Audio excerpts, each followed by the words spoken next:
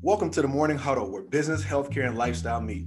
This platform is designed to educate and equip business-minded training healthcare professionals to become the leaders in an evolving healthcare landscape. We are your hosts, Dr. Jermaine Affetti and student Dr. Kamal Smith. Welcome back to the Morning Huddle. Today we'll continue our conversation with Dr. Michael Jerkins.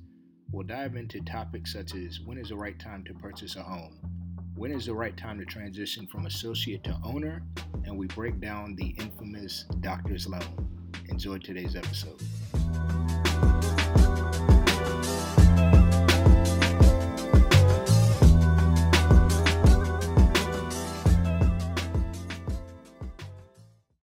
Wanted to hop into some different products that you have that could possibly help students. Maybe you can explain it to a deeper level. I'm not sure. Do you guys have the doctor's loan for like mortgages? Do you guys have that product? Yeah. So can you explain what it is? Yes, I can explain. So what it is. So number one, Panacea is a division of a bank called Premise, and they're a fantastic partner of ours, publicly traded, multi-billion-dollar, based out of Virginia. And they've been excellent. Now they have another subsidiary that does doctor mortgages. They do, called Premise Mortgage, and we connect people to them and actually to other people, other groups as well. But a doctor mortgage, essentially, some people call them white coat loans. There's all sorts of little names for them, but essentially what it is can offer you a 0% down payment. So you literally don't put any down payment. You don't have to pay PMI, which is a mortgage insurance extra fee per month, essentially. And it is a little bit more flexible on the student loans. And so that is the typical doctor mortgage. Now there's benefits to that. And there's also risks, right? If you don't put any money down on your house and you have no equity now, so you haven't paid off any of it, you walk in that first day with no equity in the house. Then if you need to move in a year or two, all of a sudden you don't have much equity then. And what if the price of the house goes down? You might be underwater and you actually might have to sell the house for less than what you actually owe. So that can be a tough thing to not have equity in the house, but it does create a little bit more people that can, afford that. I've done 2 doctor mortgages myself where I had limited or low down payments. The other issue with a doctor loan is that they're typically higher interest rates than a normal standard loan, a mortgage.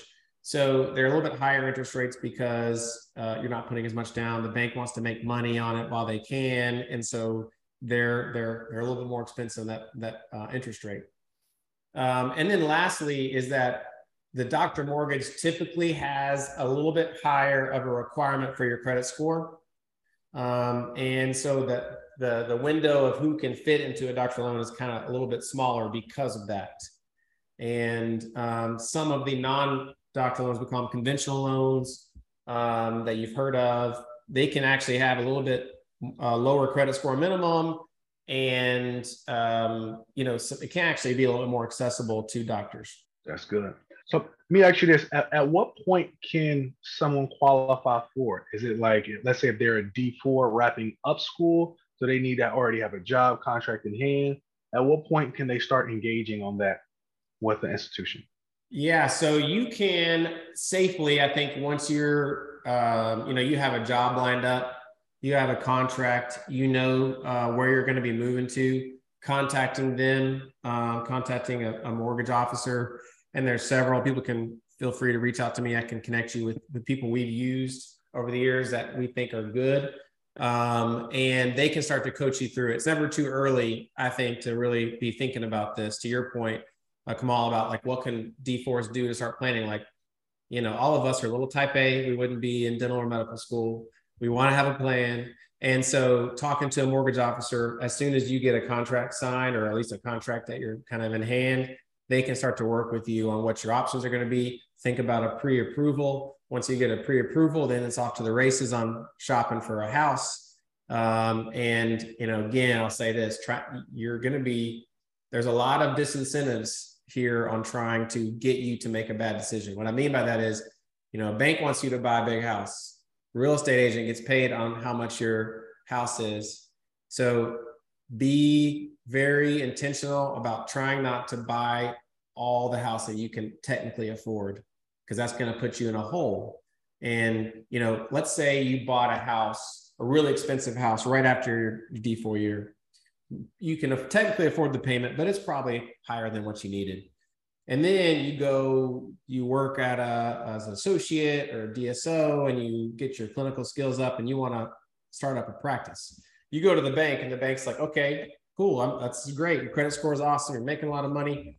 How much in a monthly payment do you pay on all your debt per month versus how much do you bring in? It's called DTI, debt to income ratio.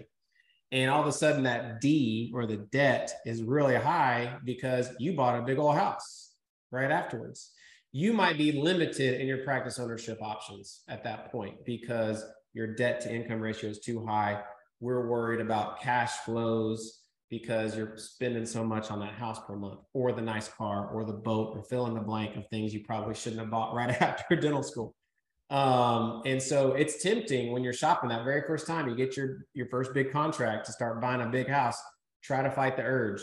Keep the future in mind. Understand your debt to income ratio and what it needs to be to eventually get into that practice ownership as well. Now, I'm not sure how closely you work with your underwriters, but I've always wondered, like, what kind of horror stories have you seen for somebody who thinks, okay, I have everything I need on paper, and you're just like, no, we need to sit down and reevaluate. Yeah, there's lots. There's lots of horror stories, unfortunately. But one thing I am proud of, and I can tell you several stories at Panacea, is when we can't work with a customer that came to us, or a doctor that came to us, sitting down and explaining why and what they can do to improve and come back later. It's not just this transactional deal of, yes, you're approved, we'll put you down and then get your loan, never hear from us again. Or it's not a, no, we can't do that, you'll never hear from me again. It's we actually exist to help doctors. And that means being a consultant, not just a transactional relationship. So we have horror stories of people who've gotten bad financial advice, who've made poor financial decisions. Maybe they actually have loans from other banks that had all of these terms wrapped up in it that they didn't know existed, and prepayment penalties and all of this stuff, or that bank wasn't prepared to help them open up their second, third, or fourth practice because of kind of the stuff hidden in there. It can be very frustrating for the doctor to find that out. So it's important to have someone not only that you trust, but that's going to help give you the good advice, even if you can't be their customer, if that makes sense. For sure. As we now continue to bridge along and from the doctor to the owner side, the last two questions I have on the doctor side are, what can doctors do? And I'm speaking from an associate's perspective, when they're still associating with another practice. What can they start doing while still an associate to start preparing for that practice ownership, if that's where they would like to go next? Yeah, obviously I'm biased here, but I think it's trying to figure out how to get your financial house in order. And it's talking, we do this all the time with folks that are associates. They'll call us and we'll talk to our team and we'll walk them through, here's the 3 or 4 things that you need to make sure you do this next year. And let's make sure they're aligned with your goals. Most of the time what we see is people have kind of started down the path and maybe set themselves up for a situation they might not be ready for financially, or again, they kind of are shooting for the moon when they need to be aiming for the stars, so to speak. And they didn't, it kind of goes back what I said about the mortgage thing. Like, you want to start buying a house, like talk to someone your 4th year once you get the contract. You want to be a practice owner, start talking to banks, understand what you should financially be doing a year or 2 before you want to be a practice owner. And so, and I'm rambling and I apologize. I am fairly long-winded, but internal medicine doctors are known to do this. So apologies to all the dentists out there listening to me. Is that, in short, I think you need to start talking to experts soon, right?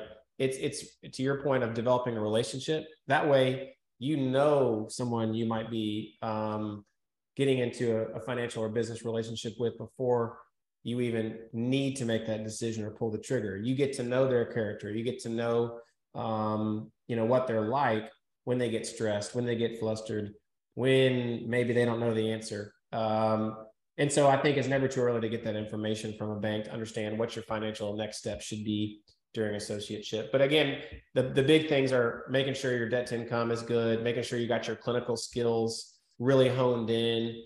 I think those are the two biggest things too.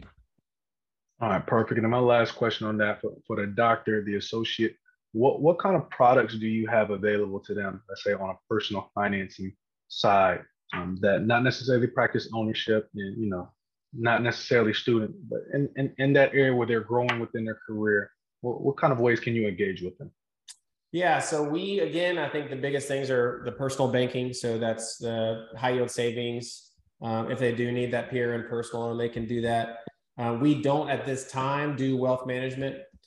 We do have relationships with people on the insurance side. We don't offer the insurance ourselves, but people who want to make sure that their assets are protected, which is really the first step you really need to do is protect is the kind of the first thing.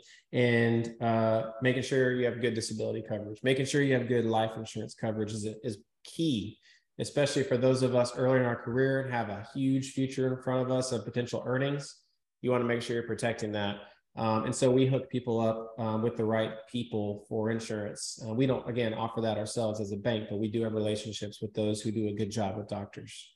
And then, I think to your point of like, it's not necessarily practice ownership, but having someone that's kind of a trusted advisor. We've literally helped thousands of doctors. So we have people sometimes that aren't even our customers call us and say, hey, here are the 3 things I need. We have actually something on our website called Build Your Team. So people come out, fill out a form. It's very common. And people will say, hey, I need a CPA. Do you know any good CPAs? We'll put them in contact with ones we like that we know have, and we vetted. Hey, I need a contract lawyer. Do you guys know of any that work with doctors? Yes, we do. We work with them all the time. Here's 3 names. An architect. Pick a thing that you really need as a team around you to be successful. And we have those relationships across the country. And so it's a totally free service. People come on and, tell us what they're looking for, and then we connect them. We always give you more than one option. It's not like we're handing you off to one person. We give you more than one option that you can research and get to know and figure out what's best for you. But at least you get a good place to start. That's good. That's good. So as we transition to the owner section of things, I guess the first question for you is, on what levels can Panacea partner with a practice owner, as far as a dental practice owner? I guess real estate wise, or I guess practice acquisition, equipment. You tell me, on what levels can there be engagement? Yeah, all of those. So that's anything from buying a practice, starting your own with commercial real estate, expanding your practice, buying equipment, getting a line of credit for your business, buying into a practice. Frankly, we have people buy into a DSO, for example. Maybe they don't want to open up their own practice, but they want to buy some equity into the DSO. They get offered that. A lot of times that DSO is not going to give you the money to be able to buy in. You got to go find that yourself. And so the big deal there is our buy-in loans are completely unsecured. That means you don't have to back it up with any asset. And we can underwrite those quickly, and up to $400,000, we can do that in a couple of days. And sometimes we do higher than that in a couple of days. So the practice buy-in loan is huge for those who are, joining a DSO or some other large organization where they're offered equity or a stake of ownership into that large organization. We can finance that. And we don't have to put a lien on your house or equipment in the practice or anything like that. And that's a big one that people use a lot, actually. That's good. That's really, really good. So let me ask you this: for those who one day plan on opening a mega DSO that has just 2 million practices or something, how do you guys engage with somebody who is, let's say, realistically interested in going to maybe 1 or 3 practices? Once they have that first practice, what do you look and evaluate when they're ready, when they think they're ready to go to practice number 2 or 3? Yeah, I mean, I think one thing I would say, even backing up, is if you even think you want to open up 1, 2, 3, 4 practices, you want to make sure whatever bank you use for that practice number 1 can help you with practice number 3, 4, 5. Because that's actually not the case. It might seem obvious, hey, I got 1 practice, we're humming, got tons of revenue, paid off my debt, but that bank might not be prepared to extend you more and more and more loans.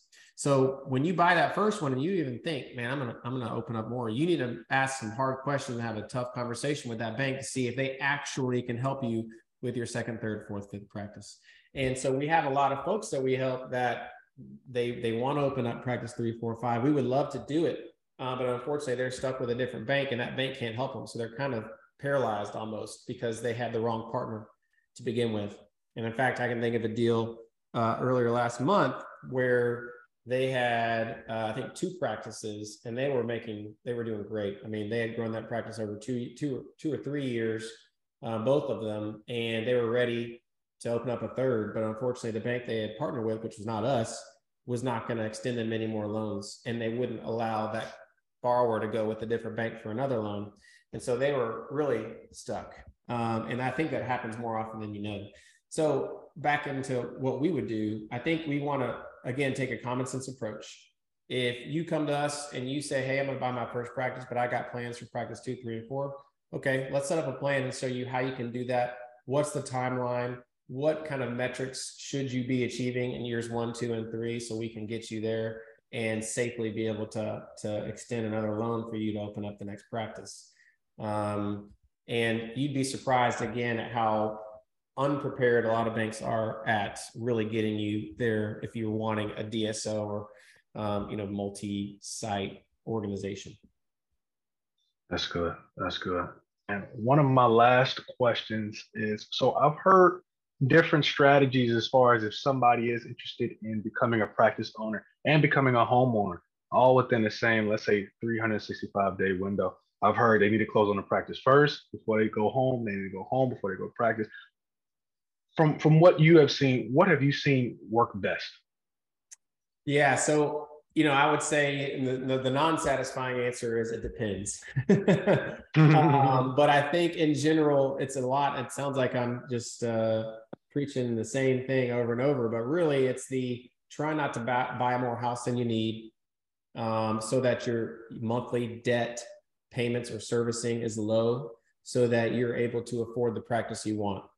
And then once you buy that practice, now you have a home still. It's not like you still in this scenario would have a home. It might not be the home you want, but at least you're now building that practice, you're putting equity in that practice, you're getting your feet under you, you're paying down that practice loan so that when you go back, now you have more history, right? Because now you've owned the home for a little bit, you've owned the practice for a little bit, you've started to pay down your debt, and that allows you a little bit more flexibility. Instead of buying a big house, now you're limited with ever getting that practice.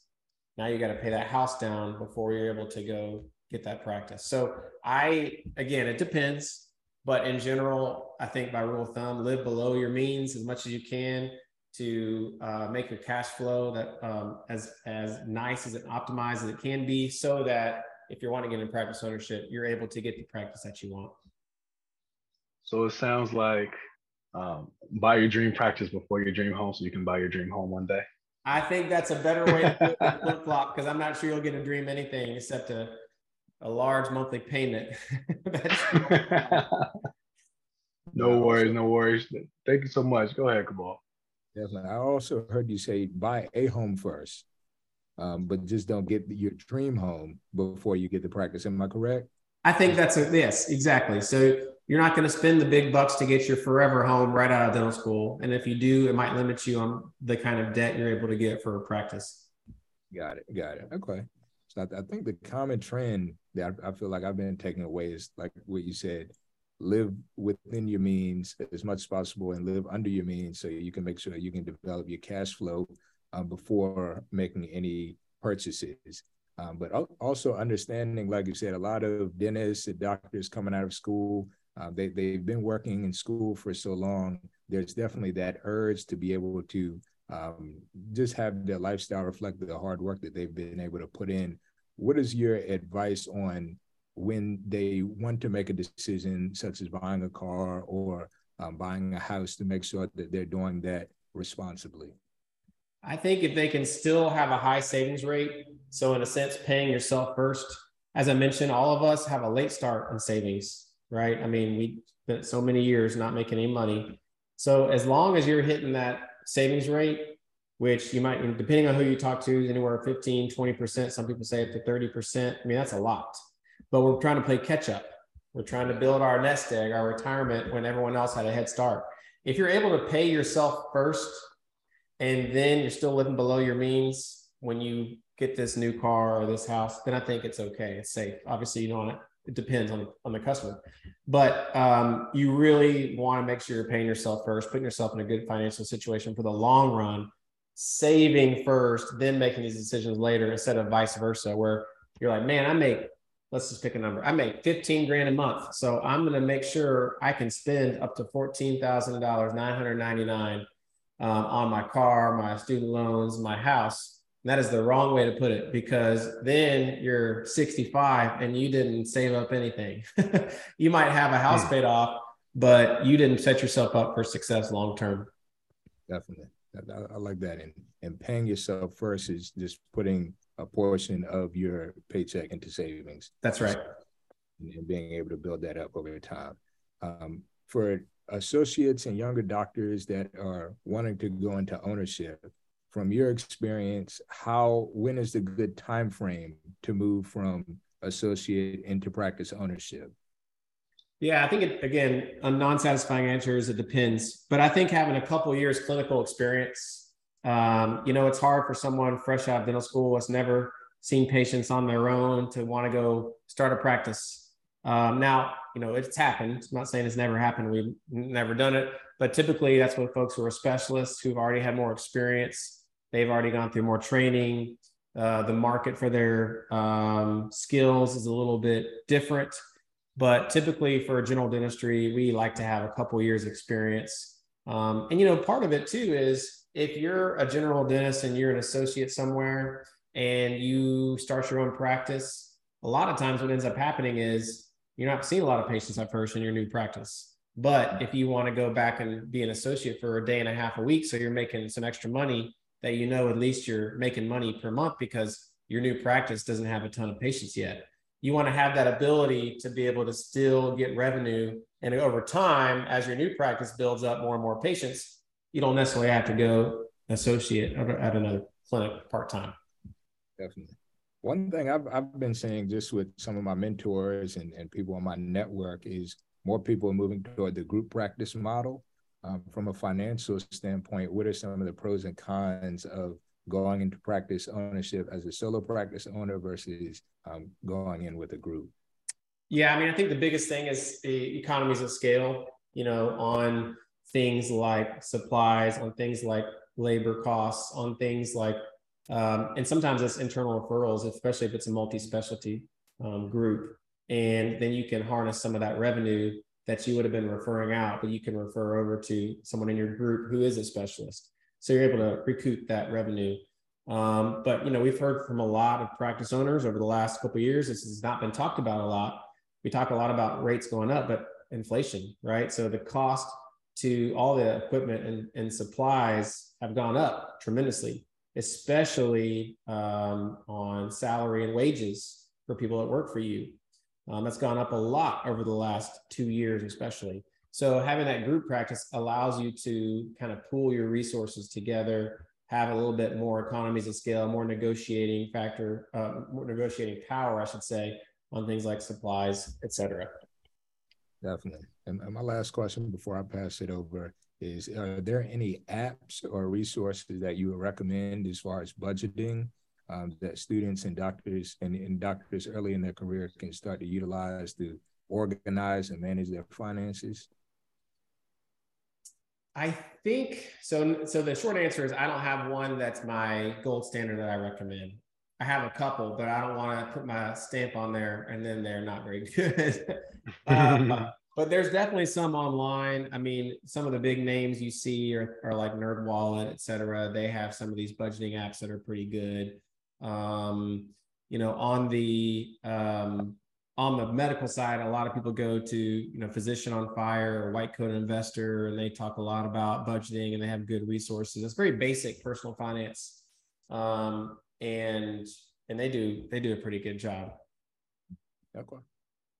Perfect. I think one good place for people to start is a website called trustpilot.com that gives you a good amount of different businesses where you can see how much does other people trust that particular business. And I happened to scroll across one of the companies when I looked into the banking sector, and somebody was number 2. Oh man, with a Right. 4.9 overall rating. How do you get that high, man? I mean, goodness. How's that even possible? Yeah, I appreciate you that. I forgot about that. No, yeah, hard work and just doing the right thing. You know, I think we stress to anyone who talks to doctors, we're advisors, we're not salespeople. We're not trying to push things on people. We're trying to answer questions. And generally that works well. I mean, that's the kind of model we wanted to build. We've been successful at it. And luckily, people have had good experience and left those ratings, and the comments are pretty cool too. Some of the stories about how we help people. And, you know, as hokey and cheesy as it might be, that really is why we got into this. And so it means a lot to be able to hear from our customers at how we've helped them. Well, thank you so much for your time. Myself personally, I don't like to just throw out, you know, hey, I think work with this person, unless I personally experienced Panacea, worked with, engaged with you guys on multiple levels, and it's been nothing but pleasant interactions the entire time. I'll be remiss not to shout out Rob, my guy. He has done a fantastic job through every transactions we had to look through from start to finish. So thank you and your team for all you do for doctors. I love your model of a bank by doctors for doctors. So please continue everything you do. Thank you everybody for joining the Morning Huddle today. Take care. Thanks for having me.